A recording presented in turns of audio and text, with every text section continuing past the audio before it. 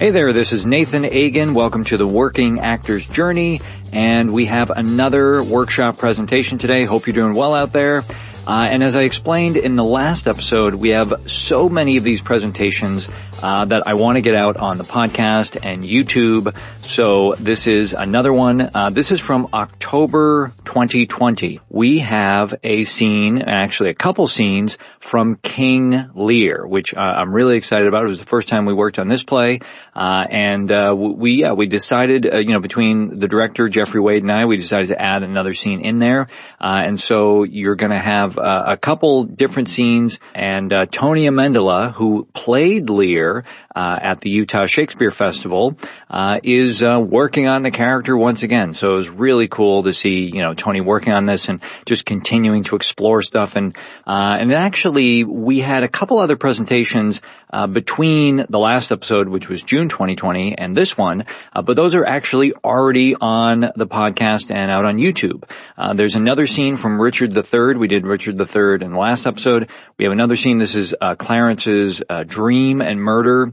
Really famous scene, a beautiful monologue, and then, great three-person scene. And then there's a Troilus and Cressida scene already out there on the podcast and YouTube. So you can go check those out, go find those out. Again, these workshops, not only for the professionals, but for younger and newer actors, gives you time to really dive into these characters and look at one role over the course of 4 weeks. And it's very concentrated, very deep work. And both, the younger and the veteran actors, have really enjoyed it. The directors have enjoyed it. The dramaturgs, Gideon Rappaport, you'll hear today, have loved it. And we've had other dramaturgs and voice people. Just everybody is really enjoying being part of this, really deep dive into this material in a way that, even in a regular acting class where you're doing scenes, well, there's, 10 other groups doing scenes or 12 other groups doing scenes. And so, the amount of time that you might get in a single acting class, over 6 weeks, it's just, it's good, but, maybe it's a half an hour every week or every other week. Well, this is 2 hours just on one scene, every week. So that's been great. So once we really kind of solidified the process, into this 4-week model, that's what we were using here. And so, what you're going to listen to today is the culmination of those 4 weeks. So the spots for actors to sign up and work directly with Libby are sold out, which we're thrilled about, we're excited about.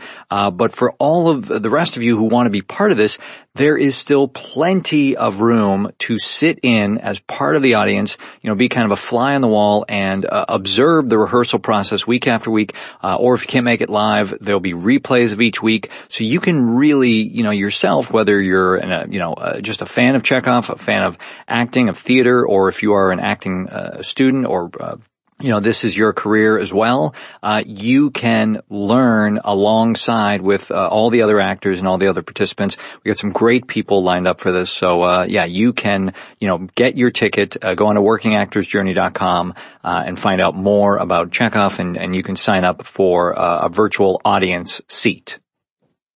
Now, again, for today's presentation, I'll give you a quick overview. We got 2 scenes from King Lear. Like I said, Tony Amendola is playing Lear, Elizabeth Dennehy is playing Goneril, and Maggie Velter is playing Regan. And those are kind of the 3 key players. You will hear the director, Jeffrey Wade.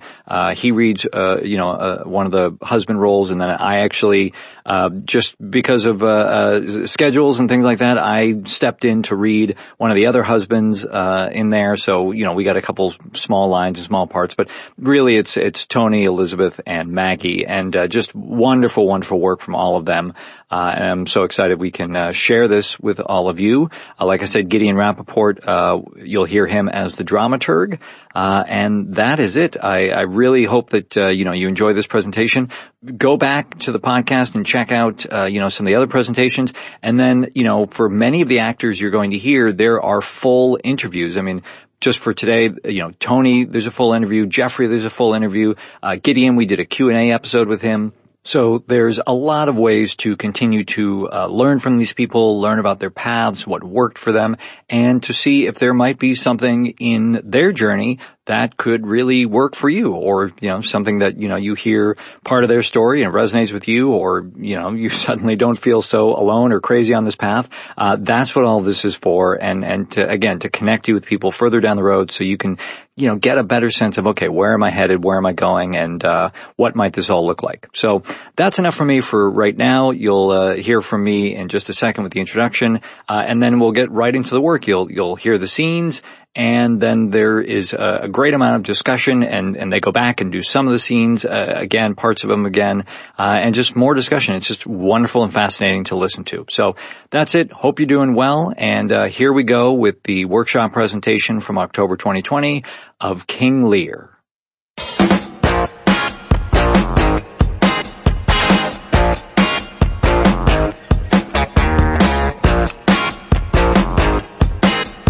In case you're unfamiliar with what we've been doing here, so over the past month, this group has been working actually on 2 scenes from King Lear, and as they can all attest and speak more too, it's really a luxury to be able to spend this much time on a scene just looking at the text. In regional theater, Broadway, professional work, very often, you're cast, you start rehearsals, and pretty immediately you're up on your feet blocking it because you don't have a lot of time before you start previews and costumes and tech and opening, all that stuff. And so it's been really fun, for me as an attendee, and actually I have a small part to play in one of the scenes, but, for all the actors and everybody involved, just to have this time, and, it's been a lot of fun. I'm going to actually put one of our actors on mute, as he continues to warm up. But yeah, so it's been a great experience, and I hope you'll stay connected to what we're doing. We definitely would like to do this again in the future. So maybe you will be, maybe one of the actors that is part of these workshops. We also have attendee spots through the weeks that you can drop in and sit in and observe these rehearsals, see what the actors are working on, see what they are picking up from the text, all this kind of stuff. Last night we did a great presentation from Troilus and Cressida, and tonight King Lear, and there's almost, it feels like an infinite number of scenes to work on. And of course, you get a whole new group of actors. You can do the same scene in multiple ways. So that is pretty much it for me. I think all the housekeeping details have been shared. Everybody is on mute, and their videos are off, so that's good. I will mention, if you haven't done this already, you want to turn off non-video participants. I think that's your ideal, so that even in gallery view, if you've done that, I should be the only screen you see. In gallery view, I should be full screen, basically. So that way, as actors come on stage, only those actors will appear, and when they go off stage, those videos will disappear. So you won't see all the other boxes for all the other people. So that's the only thing to note in terms of enjoying this as much as you can.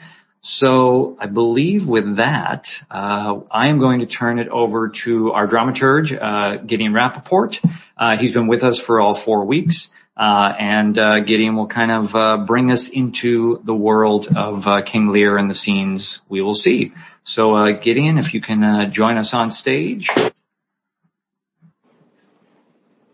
All right. Take it away, Gideon. Thank you. So I'm going to give you a few words of introduction to 2 scenes from King Lear that we're doing. As background, I just want you to remember that England went through about 85 years of civil wars, and King Lear and Shakespeare recorded those in his history plays. King Lear starts with the king dividing England, and the audience knows that this is a horror and will only lead to trouble. At the beginning of the play, he asks his daughters who loves him the most. 2 of them flatter him, and one of them refuses to, and he banishes her and decides to divide England in 2 instead of 3. So he gives it to the 2 older daughters. The younger daughter is sent away, and the scene that we are going to start with, which is Act 1, Scene 4, is Lear now living with one of the 2 daughters. The agreement was he'd live with one for a month and then the other for a month.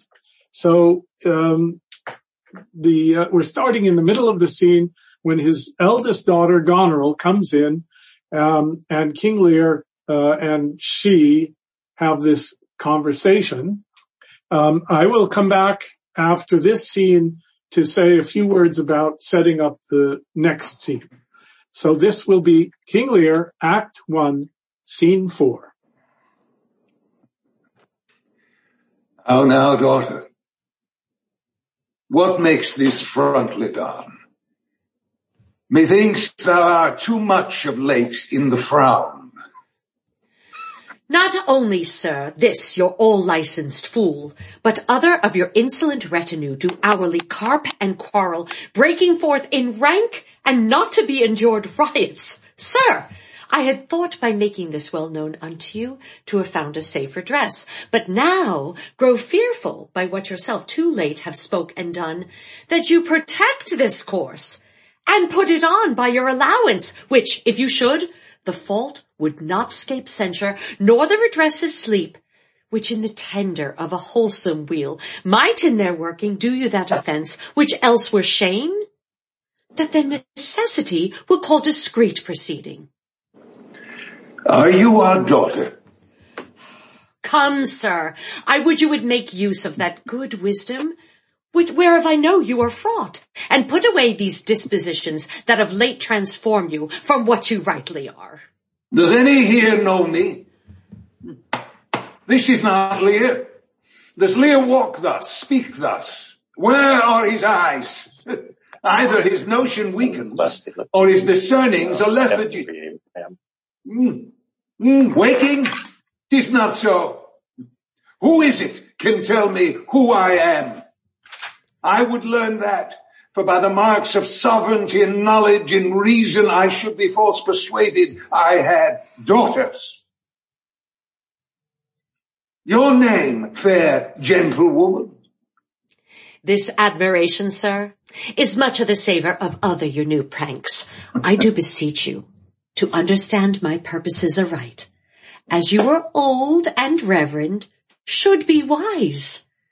Here do you keep 100 knights and squires, men so disordered, so debauched and bold, that this our court, infected with their manners, shows like a riotous inn. Epicurism and lust make it more like a tavern or a brothel than a graced palace. The shame itself doth speak for instant remedy. Be then desired by her that else will take the thing she begs, a little to disquantity your train, and the remainder that shall still depend to be such men as may besort your age, which know themselves and you. And devils, saddle my horses, call my train together, degenerate bastard. I'll not trouble thee, yet have I left a daughter. You strike my people, and your disordered rabble make servants of their betters. Woe that too late repent. Oh, sir, are you come? Is it your will? Speak, sir. Ingratitude, thou marble-hearted fiend, more hideous when thou showest in thee in a child than in the sea monster. Pray, sir, be patient. Detested kite, thou liest, my train, are men of choice and rarest parts, that all particulars of duty know, and in the most exact regard deport the worships of their name. Oh, most small fault, how ugly didst thou in Cordelia's show. Oh, Lear, knock at the gate, that let thy folly in and thy good judgment out. Go, my people, go. My lord, I am guiltless as I am ignorant of what hath moved you. It may be so, sir.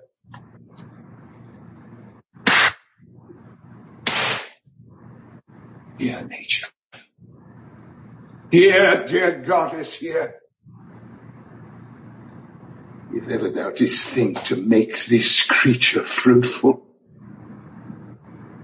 to spend thy purpose, into her womb convey sterility, dry up in her the organs of increase, and from her derogate womb never Spring, a babe to honor her.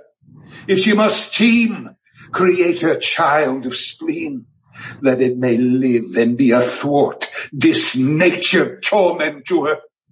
Let it stamp wrinkles in her brow of youth, with cadent tears fret channels in her cheeks, turn all her mother's pains and benefits to laughter and contempt, that she may feel,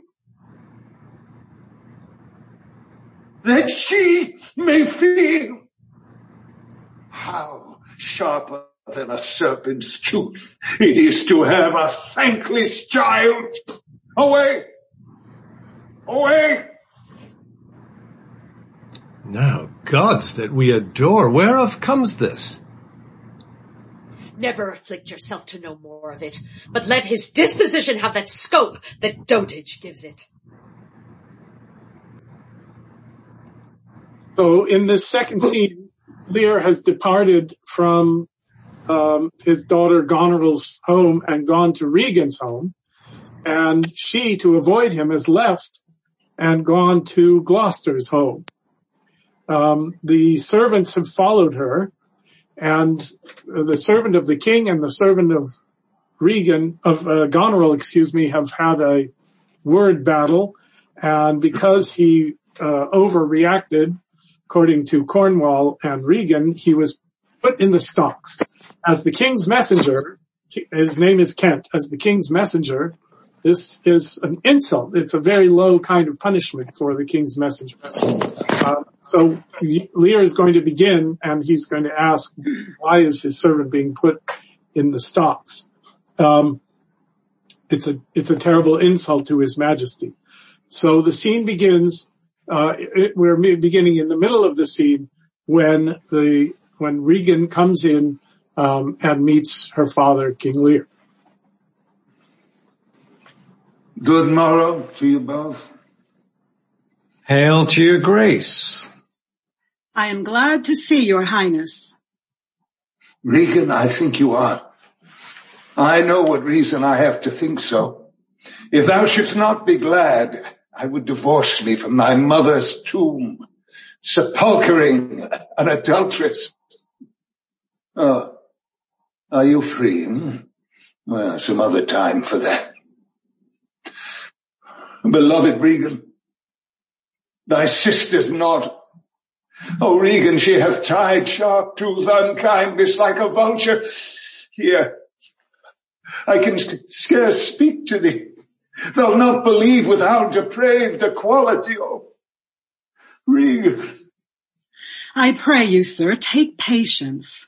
I have hope you less know how to value her desert than she to scant her duty.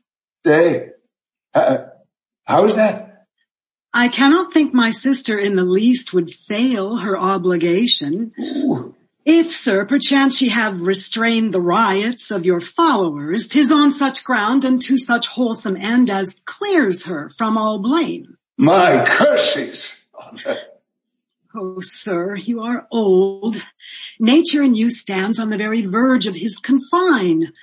You should be ruled and led by some discretion that discerns your state better than you yourself. Therefore, I pray you that to our sister you do make return.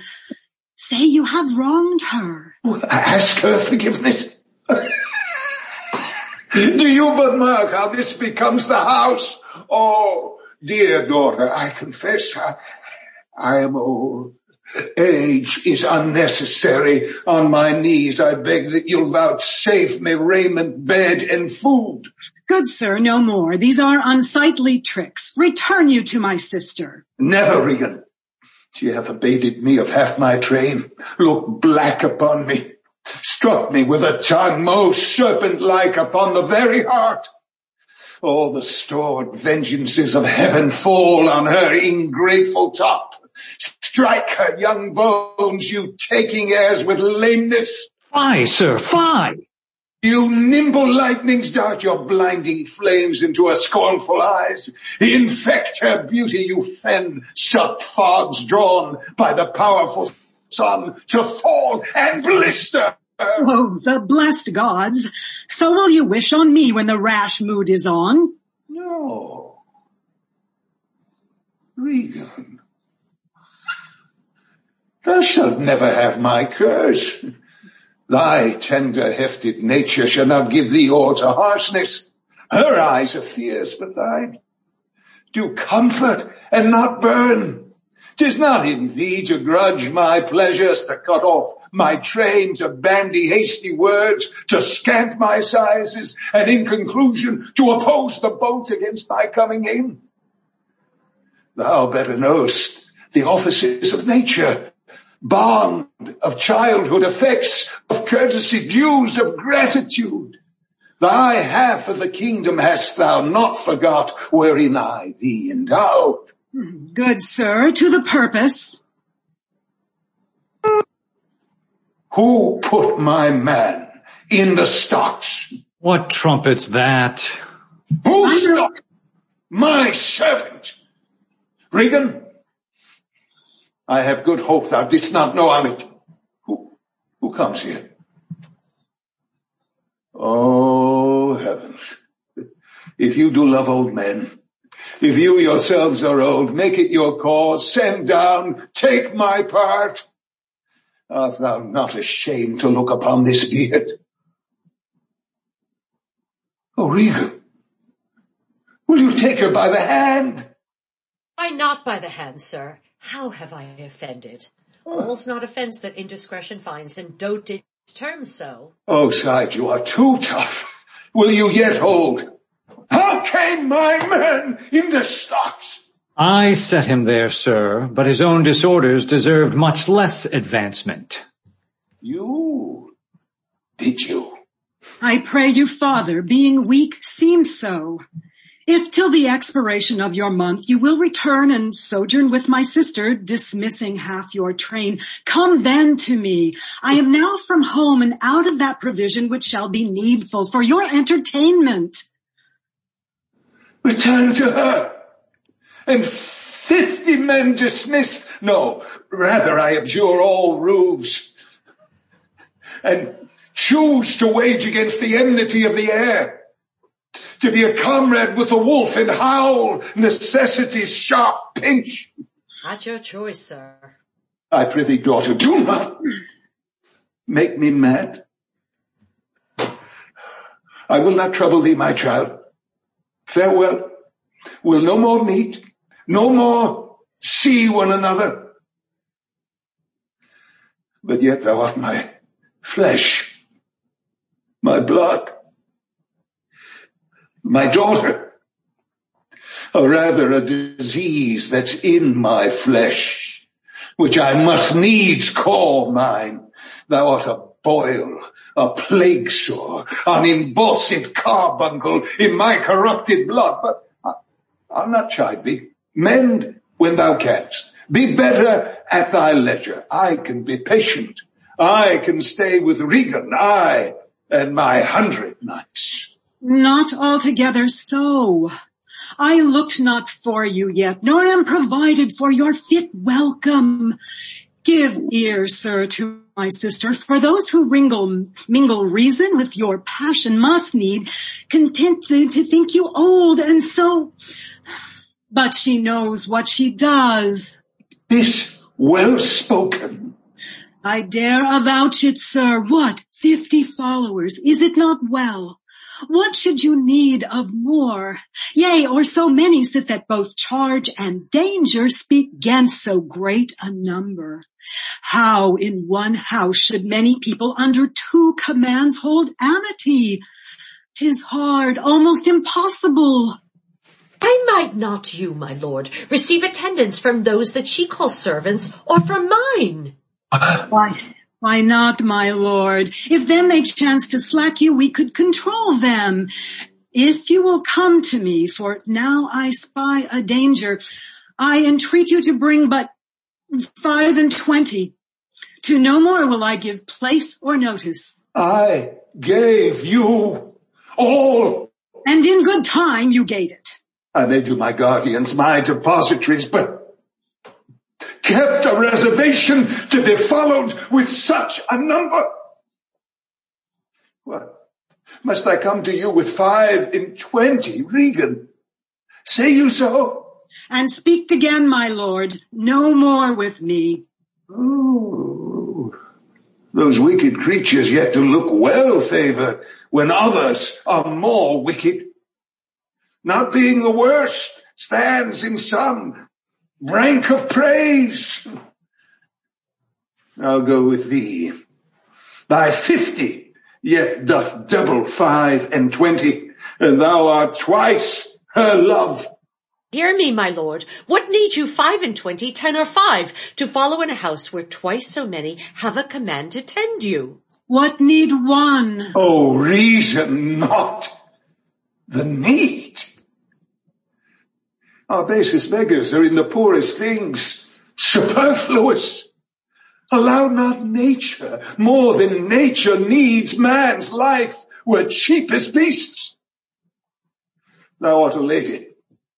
If only to go warm were gorgeous, why nature needs not without gorgeous wearest, which scarce keeps thee warm. But for true need, you heavens, give me that patience. Patience I need. You see me here, you gods, a poor old man, as full of grief as age, wretched in both. If it be you that stirs these daughters' hearts against their father, fool me not so much to bear it tamely, but touch me with noble anger, and let not woman's weapons water drops stain my meds.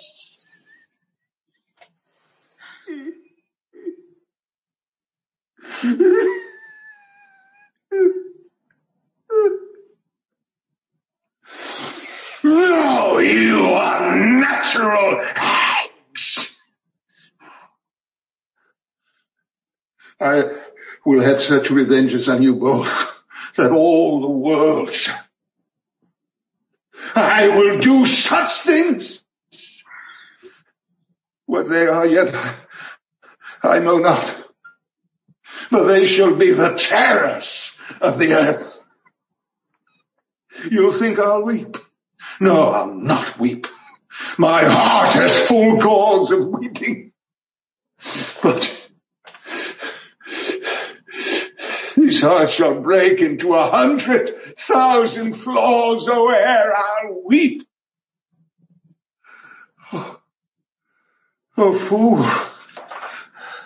I shall go mad. Let us withdraw. 'Twill be a storm. This house is little.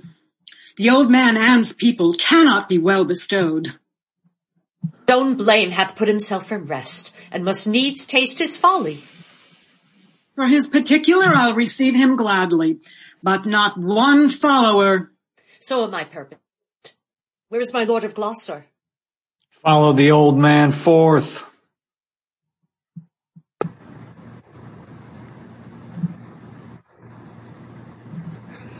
All right. As Lear comes creeping back in. Lear comes Creeping back in.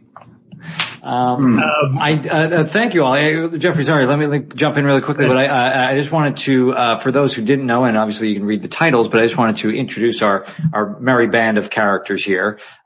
We have, Jeffrey Wade, was directing and also played Albany. Goneril is played by Elizabeth Dennehy. Lear is Tony Amendola, and Regan is Maggie Velcher, and as our wonderful dramaturge Gideon Rappaport. So that's our cast of characters, and yes. So sorry, Jeffrey, take it away. Well, I was going to suggest that since we have so much time, we could review a couple things. Also, because between the technical hiccups and one thing and another, I think there's some stuff we can go over, and the people who are watching can see what directing this is like. First of all, this is all details because you guys have done just terrific work. Whoever's listening, we've been spending a lot of time on, I always say pulling apart the intentions or emotions of what's going on, so that a character isn't giving us sort of one note all the time, or giving us a wash of intentions. And these guys have gotten really terrific at finding those parenthetical phrases within these speeches. Lost you. Oh, now Jeffrey froze. This is technical night, isn't it? Yeah, really. We forgot to do our 10 out of 12 this past weekend, I guess. Understand. Oh, there he is. Are you back, Jeffrey? No. It's quite a portrait, though, isn't it? Look at that. He's a very handsome guy. He's very, he's out of a Terrence Rattigan play, isn't he? And looking so pensive. He really is. It's just like, he really is. Back for a back? He was back for a second. I bet it's his new puppy. For those who may have been present last night, it's funny because Jeffrey mentioned this before we went live. He's like, well, I plugged into the Ethernet. And the reason I mentioned that is because last night Marcelo he made a point of going, I'm plugged into the Ethernet, and he was the one who kept freezing. So I don't, the road to hell is paved with good intentions, as they say. All. Wow. Nathan, my mic was on, so I was baffled by that. It just was muted for all of us. I don't know what happened. But I noticed something, Elizabeth. From the very beginning, you were quieter. Your mic was quieter than it's ever been. Okay. Is it me? Is it just me? No, it was a little quieter. I heard that too. Yeah. All right. Am I back at all? No. Oh, we can hear you. We can hear you. All right. Well, that's the important thing. Nobody wants to look at this anyway. This, this is so annoying. You turn your camera off sometimes. Oh, there you are. You're moving. Am I moving? Am I back? You are, but you could just turn your video off and we can just hear you. I don't know if that's eating up your bandwidth.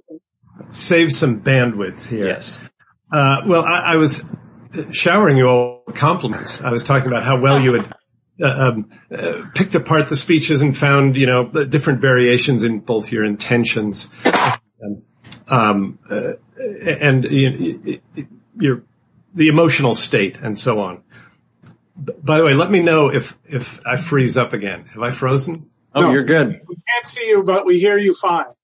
I must say it was weird before because I could hear everything you were saying. So I was hearing, it's like being at a party where people are talking about you. It's very odd. I wanted to perhaps take a look at this second scene again. A lot of this, no, I take it back. I want to do one little bit of the first scene, and then I want to do some larger bits of the second scene. And what I want to do, Tony, now that you're thoroughly warmed up, and it was just magnificent stuff that you were doing. Thank you. There. But I think in the beginning, in this first scene, around the line, does anyone know me? This is not Lear. Does Lear walk? And so on. Tis not so. Who is it can tell me who I am? And all the way down through, I should be false persuaded that I had daughters. Yeah. Your name, fair gentleman. Then Goneril responds with, this admiration serves much of the savor of other your new pranks. Yeah. Which gives me a sort of textual clue that it's okay for you to actually go quite far with the sarcasm and facetiousness there. Yeah. Well, yeah. Okay. And so let's just try that a little bit and see how far you dare to go. Also, I had this vision, that horror vision, and I don't want to put something too bad in your head, but those pictures of Trump trying to dance. Did you see him doing those funny dances? It's like when your granddad tries to dance. Somehow this old guy being so facetious and sarcastic. His daughter's kind of standing there going, what the hell are you doing? This is what I'm talking about. This is the problem. So let's really give her something to work with. So let's just do that bit. I'm going to have Goneril give you, let's start with, are you our daughter? Okay, do you both see where we are? So, let's see how far you can go.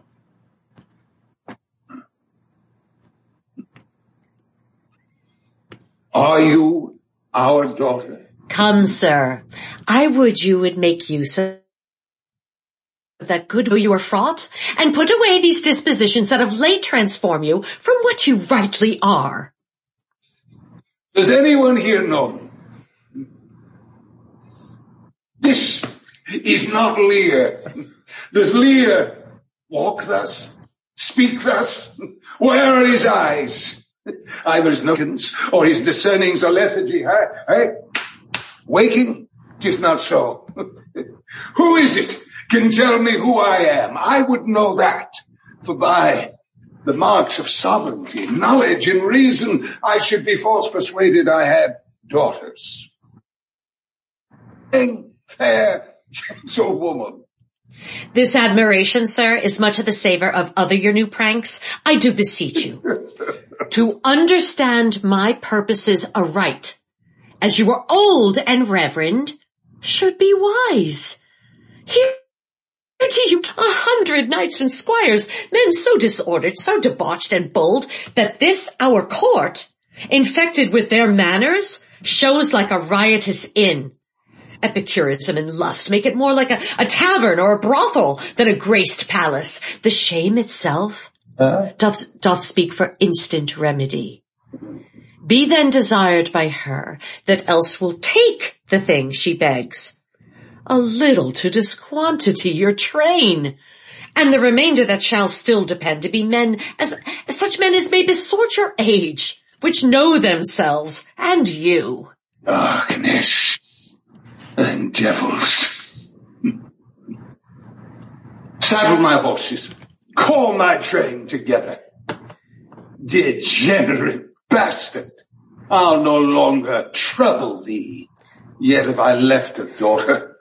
You strike my people. Excellent. I'm going to stop you guys there because that was terrific. And I absolutely believe you can go that far with it. And it really gives her something to work with because, it helped both of you pick up that real, It was interesting. I felt like I was really putting my head in the lion's mouth because it was like 2 seconds ago you were joking and joking around and clowning around. And then all of a sudden it was like, whoa. Oh, good.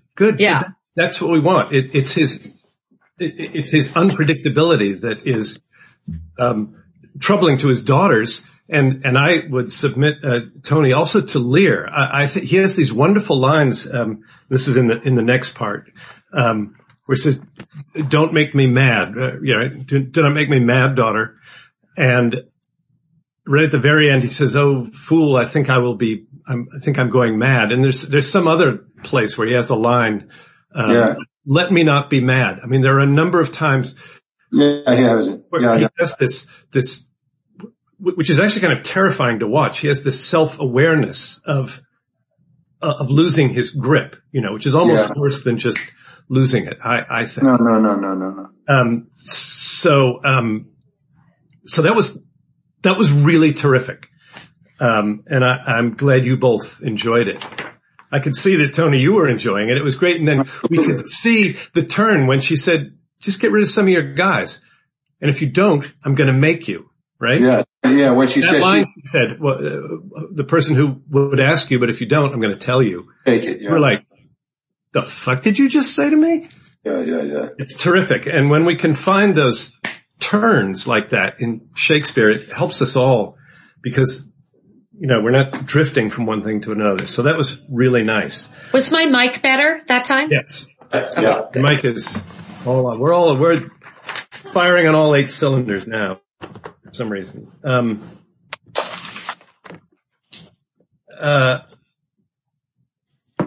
want to go to the second scene now. So, Regan, let's bring you on.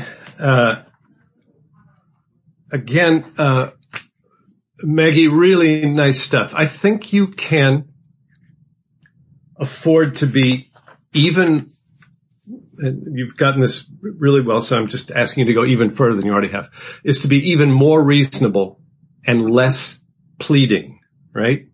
which for some people, I often say, you need to raise your status or lower your status. It's something that, people say, what does that mean? But we do it every day. When you're talking to one person, anyway, you know what I mean. So, let's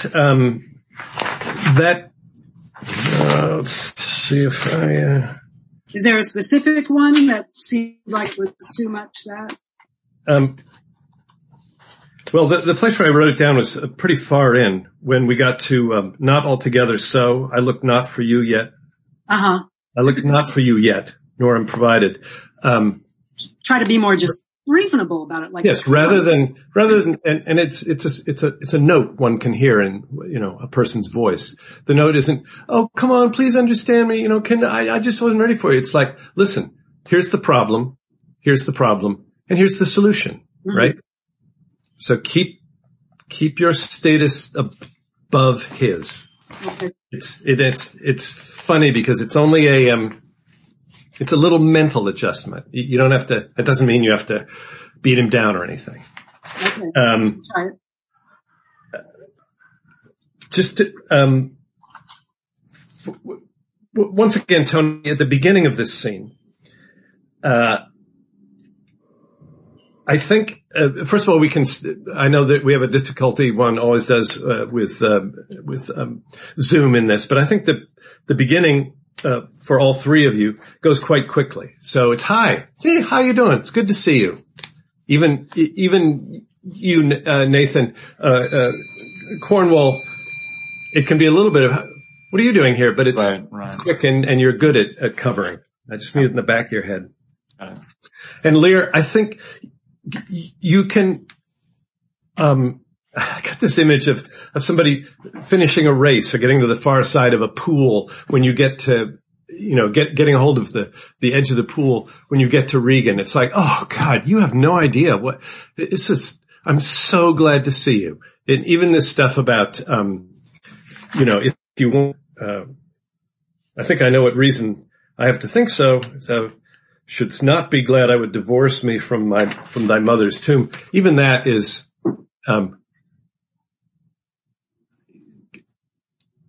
don't bring too much of your actually try not to bring any of your, anger or upsetness with Goneril to the beginning of this. Yeah. You know what I was doing, and maybe I need to cover it more, is, I asked Gloucester and they refused to meet me at first. Oh, yes. So I've been letting too much of that show, but let me cook that underneath. Oh, yes. Absolutely. Yes. That's it. That's the thing. Again, it's always the problem with, taking these. Out of, order. But again, textually, you've got this, beloved Regan, thy sister, not Regan. She was so mean to me, they'll not believe it. Yeah. Oh, Regan. I said Regan. Yeah. Oh, Regan. Yeah. So it's, you don't turn until, you literally say, what? Right. How is that? Yeah. It's her little thing. So again, the further you can go with, oh, I'm so glad to see you. Oh, she's an ally. Yeah. She's an ally until she isn't. She's also the only one left. That's true. Yeah, she's the only one left. I really have to eat, Regan's, and speaking as one myself, she's the classic middle child who doesn't really, doesn't really expose her position until she has to. Yeah. But, absolutely. So Tony, the happy you are to see her until you aren't. Okay. And again, Regan, in your line, oh, sir, you're old, and you stands on the very verge of his confine. Stop flickering. You're doing this very well. You're connecting those last, ruled and led by some discretion and your state better than yourself. You're connecting all that well. But keep it sweet and reasonable, again, is what I wrote. Oh, okay. Yeah, sweet and reasonable, not pleading. It's, oh, honey. Oh, all right. Right? Mm-hmm. You should you're old, just take it easy. Act old, right? Yeah, I'm sure there's some misunderstanding. let's keep this as congenial or collegial as possible, as long as possible. Mm-hmm. Right? Well, she's a little bit possibly innocent of, in a certain way, of what she's saying. I mean, what the import of it might be. Because in the last scene, Goneril says he's old, and I saw Tony's face, appropriately go, what? And so here she is, and she doesn't know it's following that, and she's kind of the same thing to him. Yeah. Yeah, well, and she's a little bit like, do you not understand how that's going to sound to him? She's just like, this is just reality, right? Yeah. Yeah. That's what I'm trying for. Okay. Yeah. It's one of the key words in the play in a kind of way. And it's, Goneril uses, and the fool, of course, says it, Yes. Just not have been old before thou wert wise, and every time it's like, it's almost like he's under this illusion that if he gives up power and has a free life, he'll get younger. That's very good. He's almost like thinking, well, yeah, I could go out and hunt more because, and it's shocking because he's still, certainly by our standards, very vital. Yes, absolutely. Vital age. He's like all of us old guys. He thinks he's still, 37 years old. And, anyway. But that's good. If I give up the sort of quotidian cares, I'll have even more energy, Yeah, and it's almost like, okay, you deal with it, and I'll come and rescue you because you can't do it. Yeah. So I'll be the, it's like the artistic directors. Actually, it's like artistic directors who leave theaters, and this happens. It's very sad sometimes, not always, but sometimes they leave a theater and they're not asked to come back and direct. They personally chose who is going to be the new artistic director, but eventually they don't. I've had a couple of artistic directors, they won't even hire me at that theater. And I think, boy, that's interesting. Anyway. It is. And all these things, they're all right and they're all good things to draw on. I'm going to do a bit of this, and I'm going to encourage Jeffrey, you. I think, I'm going to step into the producer chair for a second. I think Gideon wanted to say something. Oh, sorry, Gideon. I just wanted to add something about the girls. They started the play by flattering him with these huge, fulsome praises, and now they're nailing him with facts that trying to be, realistic. They're not sounding the way they did in that first scene. So we haven't done the first scene, but they can be carrying into these scenes something that's less. The masks have gone off, let's say. Yes, very good. Yeah. And it's one more thing that, perhaps makes Lear think he's going mad because he's trying to reconcile what they said in scene one with what's happening now. It's all backwards. Good. And one more thing, when Lear in this scene, says, look at how this would look, and he pretends to be apologizing. There again, he can be up to his old tricks with an undertone of real bitterness, but still kind of enjoying his performance. Oh, yeah. If it's not real, and it could never happen. That's exactly what I was about to say. That the same thing we got just before in this previous scene, this thing about, where he's acting out, dear daughter, I confess that I'm old and all that stuff. Right. See how far you dare to go with it, Tony. Yeah. It's funny. I hesitate. Yeah. Jeffrey, for you, I will do it. I hesitate. I felt like I went too far on that one, but because but I'd be glad to do it. See how far you can go. Okay. If not here, where, If not here, where? If not when? If not, yeah. And once again, it just helps Regan go, Dad, don't do that anymore. These are unsightly tricks. Now I know trick has more than one meaning, but it's like he's doing his and it's unsightly. It should be almost embarrassing to watch. Yeah. So see if you can embarrass yourself. I just want to add to that this medium will let you do that. In other words, you can go further and not overdo it in the medium, because the medium limits you so much anyway that I think you can fill that space further. I think we'll actually do this section and then we'll get into what comes next. Tony, in this next speech, never vegan, she hath abated me of half my train, look black plum, struck me with the tongue, will serve me at the very heart. I think there's a real break there where you've just described what happened and then you move forward into the beginning of these curses, right? This is what she did to me, this is what she did to this, what she did to me.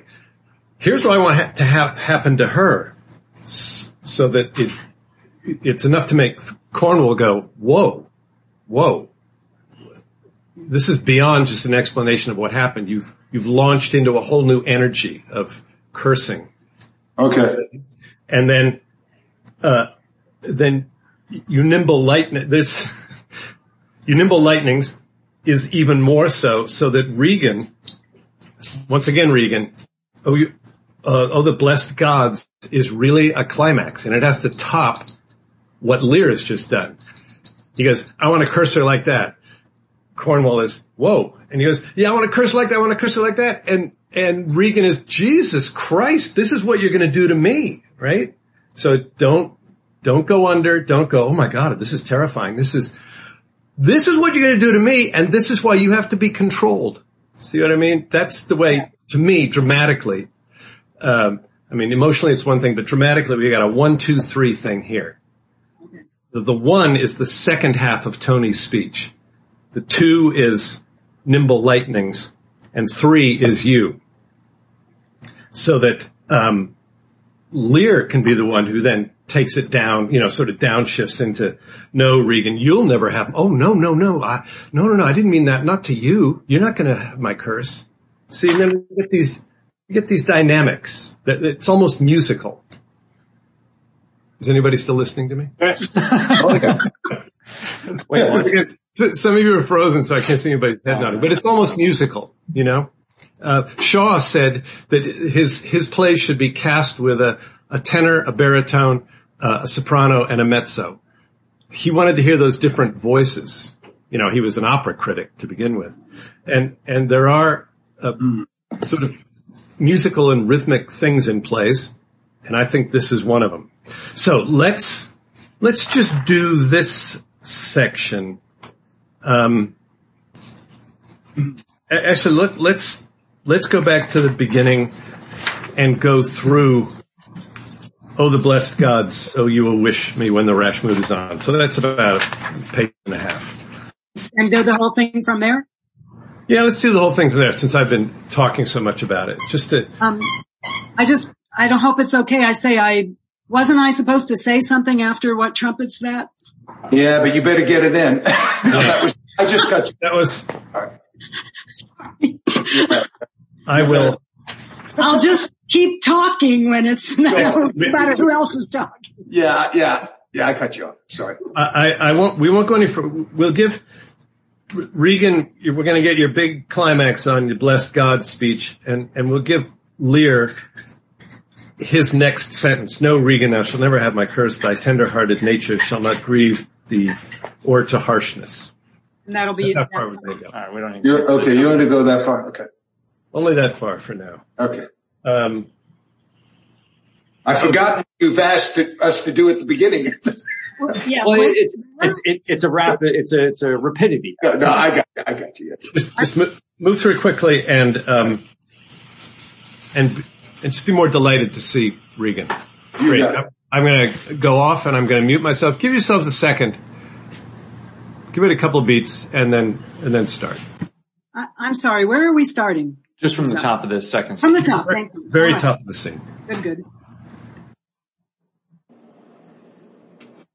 Good morrow to you both. Hail to your grace. I am glad to see your highness. Regan, I think you are. I know what reason I have to think so. If thou shouldst not be glad, I would divorce me from thy mother's tomb, sepulchring an adulteress. Oh, Are you free? Yeah. Some other time for that. Beloved Regan, my sister's not. Oh, Regan, she hath tied sharp tooth unkindness. Like a vulture here, I can scarce breathe. I can scarce speak to thee, thou'lt not believe, with how depraved equality. Oh, now let me go back. I'm sorry. That wasn't it. Yeah, let me ask you something. You see, there's that. Yeah, I was trying to do, we were talking about, but then in the middle of it, he's got that, oh, are you free? Let me try it again. Let me give it another shot. Okay. Yeah. Don't let it make you weep. Just the relief of it. The relief. Okay. Okay. Good morrow to you both. Hail to your grace. I am glad to see your highness. Regan, I think you are. I know what reason I have to think so. If thou shouldst not be glad, I would divorce me from thy mother's tomb, sepulchring an adulteress. Oh, are you free? Well, some other time for that. Beloved Regan, thy sister's not. Oh, Regan, she hath tied sharp tooth unkindness like a vulture. Here I can scarce speak to thee. Thou'lt not believe with how depraved equality. Oh, Regan. I pray you, sir, take patience. I have hope you less know how to value her desert than she to scant her duty. Say, how's that? I cannot think my sister in the least would fail her obligation. If, sir, perchance she have restrained the riots of your followers, 'tis on such ground and to such wholesome end as clears her from all blame. My curses on her. Oh, sir, you are old. Nature in you stands on the very verge of her confine. You should be ruled and led by some discretion that discerns your state better than you yourself. Therefore, I pray you that to our sister you do make return. Say you have wronged her. What?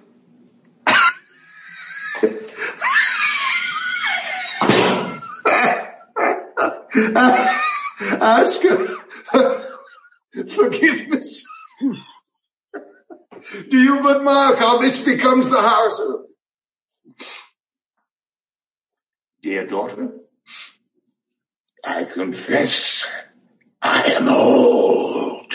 Age is unnecessary. On my knees I beg that you vouchsafe me raiment, bed, and food. Good sir, no more. These are unsightly tricks. Return you to my sister. Never, Regan. She hath abated me of half my train. Looked black upon me, struck me with her tongue most serpent-like upon the very heart. Oh, the stored vengeances of heaven fall on her ingrateful top. Strike her young bones, you taking airs, with lameness. Fie, sir, fie. You thimble lightnings dart your blinding flames into her scornful eyes. Infect her beauty, you fen-sucked fogs, drawn by the powerful sun to fall and blister her. Oh, the blessed gods! So will you wish on me when the rash mood is on. No. Regan, thou shalt never have my curse. Thy tender-hefted nature shall not give thee o'er to harshness. Her eyes are fierce, but thine do comfort and not burn.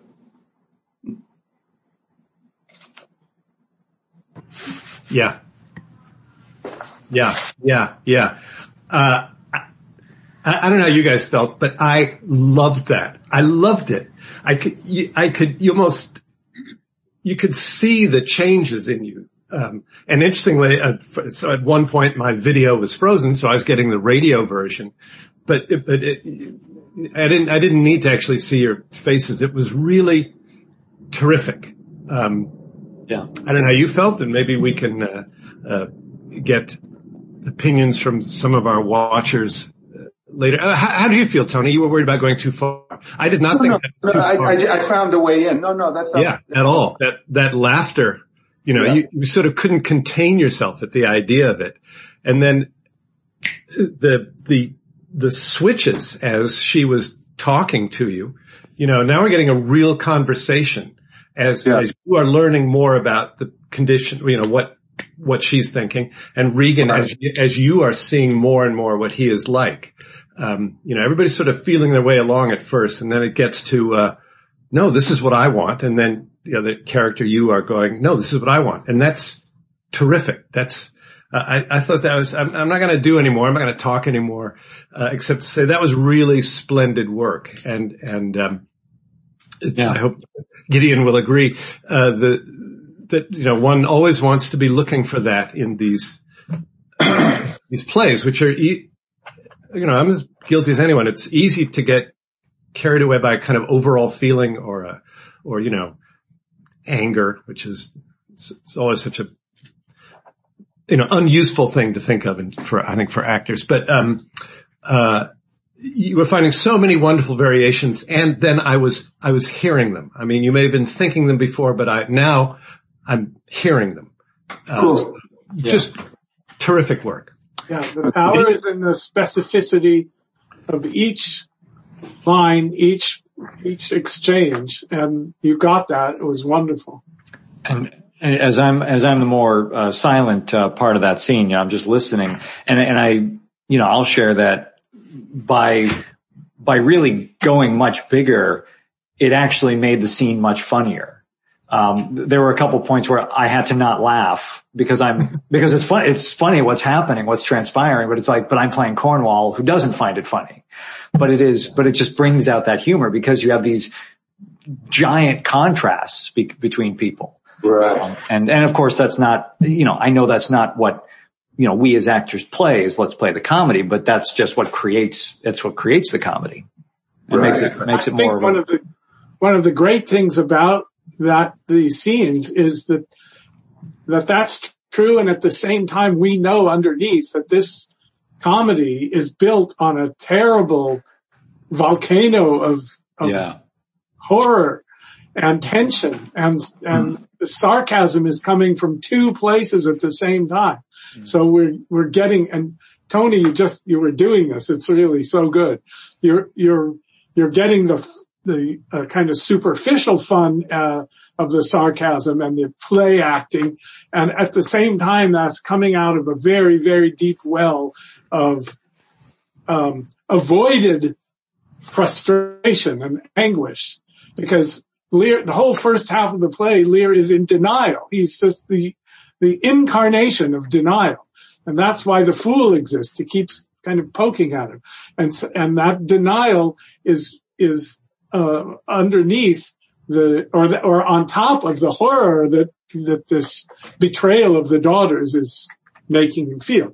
And so it's the disjunction between reality. This scene began with him saying no, and Kent says yes. Who put you in the stocks, your son and daughter? And Lear says no, and Kent says yes. And Lear says no, and Kent says yes. And Lear says no, they wouldn't. And Kent says yes, they did. And Lear keeps going. So it's this giant of denial, of cognitive dissonance that's coming out in these different ways. The cursing on the one hand and the sarcasm and the comedy on the other, and they're both there together all the time.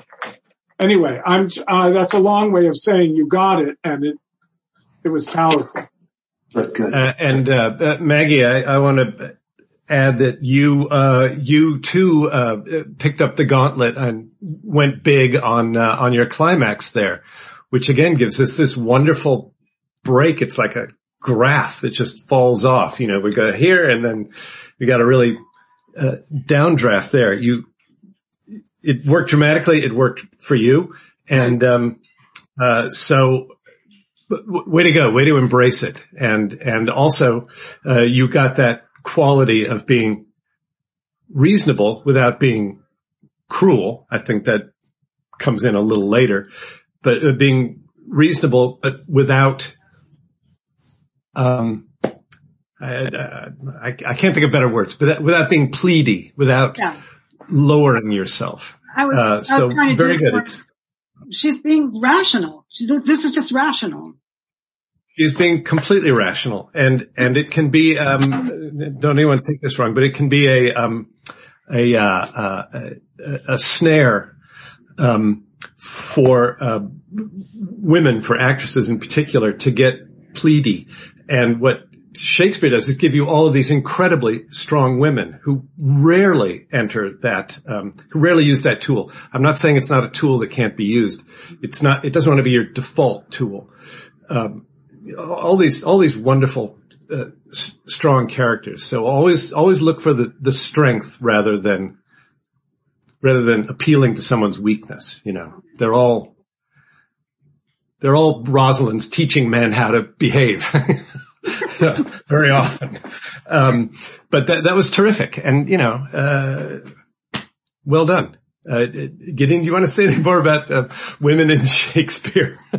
Oh, well, it's one of my pet peeves. Yeah, I think what you're saying can be generalized more, that it's very tempting to take one emotion and make it the guiding principle of a characterization of a character in a whole play. And it results in boring theater.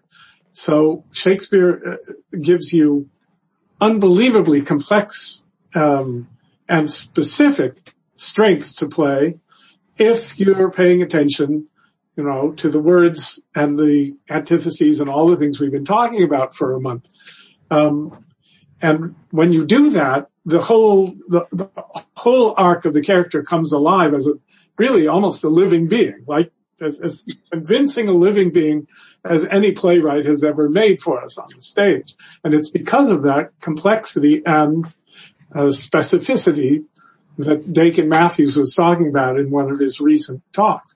And if you bury that under a single emotion, whether it's pleading or whether it's adolescent anger or whether it's nobody ever listens to me, I'm going to go eat worms, or whatever that governing emotion is, it flattens out everything and becomes relatively boring. And what we've been working on all this time is the opposite. We've been pointing out the particulars and separating not only one character from another, but each moment of a character from the previous and the following. And when we do that, then after all, it's called a drama. And there's drama within the lines as well as between the characters.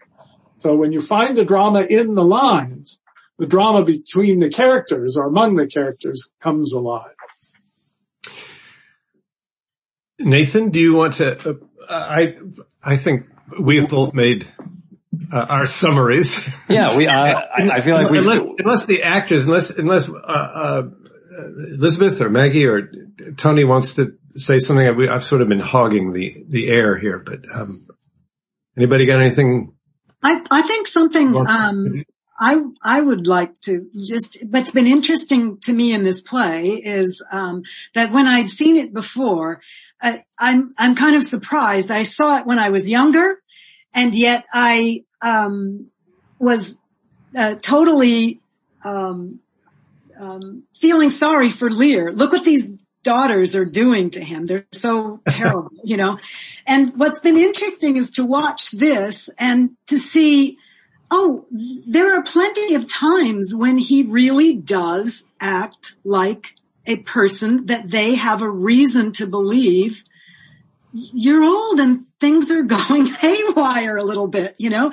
And he didn't, I mean, even though they were being, they were covering up their real feelings, they weren't as loving, but he hasn't acted in a very respectful or loving older father kind of giving up his reign either. So some of what we've drawn out of them seems like it's not okay, but it's a little bit more. It seemed I understand it better now. Great. they get so egregious very fast that it's like, well, wait a minute. You have to remember that he began the play by doing something really absurd and self-destructive. And the best characters, namely Kent and Cordelia, saw it right away. This is a disaster. And the other two daughters tried to just smooth it over and take advantage of it. So the false vision of Lear is what starts the play. And so you're absolutely right to see that in him here. It's just that the reaction of the daughters throughout the rest of the play goes so far overboard that it becomes worse than what he's done. It's in the scene that we did, it's interesting because your instinct tells you to start in a small place and then build from there. And Goneril's two speeches, it's the cumulative effect of the fool making fun of her and all these guys. And so the first speech, not only so this you're all licensed fool, but other of your, it's almost like the ferocious speech. And then this admiration, sir, now I'm going to be, it's almost the reverse of what your instinct tells you to do. You know, it's the first speech is very aggressive. And then the second one is like, let's just talk about these nights. Okay. And you're reacting to what he's doing and saying, so that each time a different aspect of his nature comes out, which it does all over the place, you are reacting to each of those presentations of him.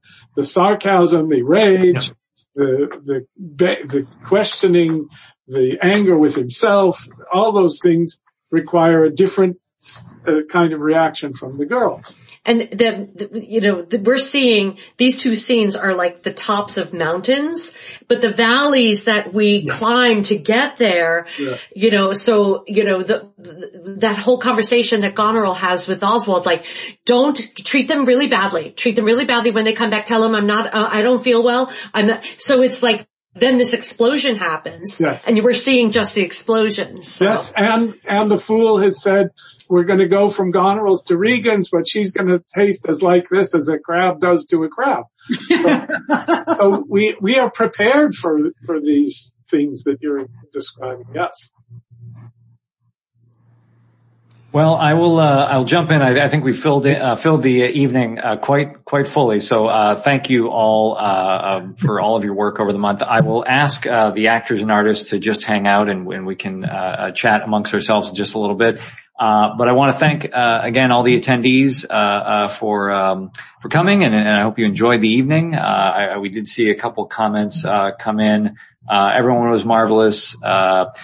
Some, given the time zones people might be calling in from, they have to go put children off to bed, but they enjoyed the scene. So, but yeah, thank you again for, all of you attending. And as I mentioned, we do hope to continue doing them, and maybe you'll, be part, of, future workshops. So with that, I'll put all the attendees in the waiting room, and, all of us can continue to, kind of have a little bit of a cast party. I'll let the attendees know. So, this is an opportunity for the actors to kind of hang out as we close out our month. So again, thank you all for attending. Hope you had a great evening. And, that's it. Thank you all for, being here. Hey, it's Nathan here one more time. Thanks so much for tuning in to that entire presentation. I hope you enjoyed it as much as I did. I love going back. I mean, every time I watch these, I'll learn something new.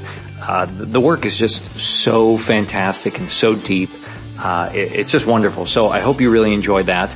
And like I said, the plan is to roll out more of these, so please stay tuned to the podcast, or YouTube. I'm really making an effort to, put more of this out there and not just, hold on to it and wait for someday. If you're not on the email list, go to workingactorsjourney.com. That is usually, where you will find out first about things that are coming up. Where I first shared about Libby being part of the rehearsal room and anything else that's going on, I probably will be able to email about it first before I'm able to get it out on the podcast or YouTube. Maybe social media, but email is, again, going to be your best bet. So workingactorsjourney.com. It's free to sign up. You can even get a resource. It's called 10 Ways to Stop Worrying and Start Working. Some of the best advice from, I think, the first 2 seasons of the show in a PDF. So you get that immediately when you sign up. You get that free. And then you'll get ongoing notices of what we're doing. So that is it. Hope you're having a great rest of your day. Look forward to sharing more with you soon. And take care. I'm Nathan Egan, and enjoy the journey.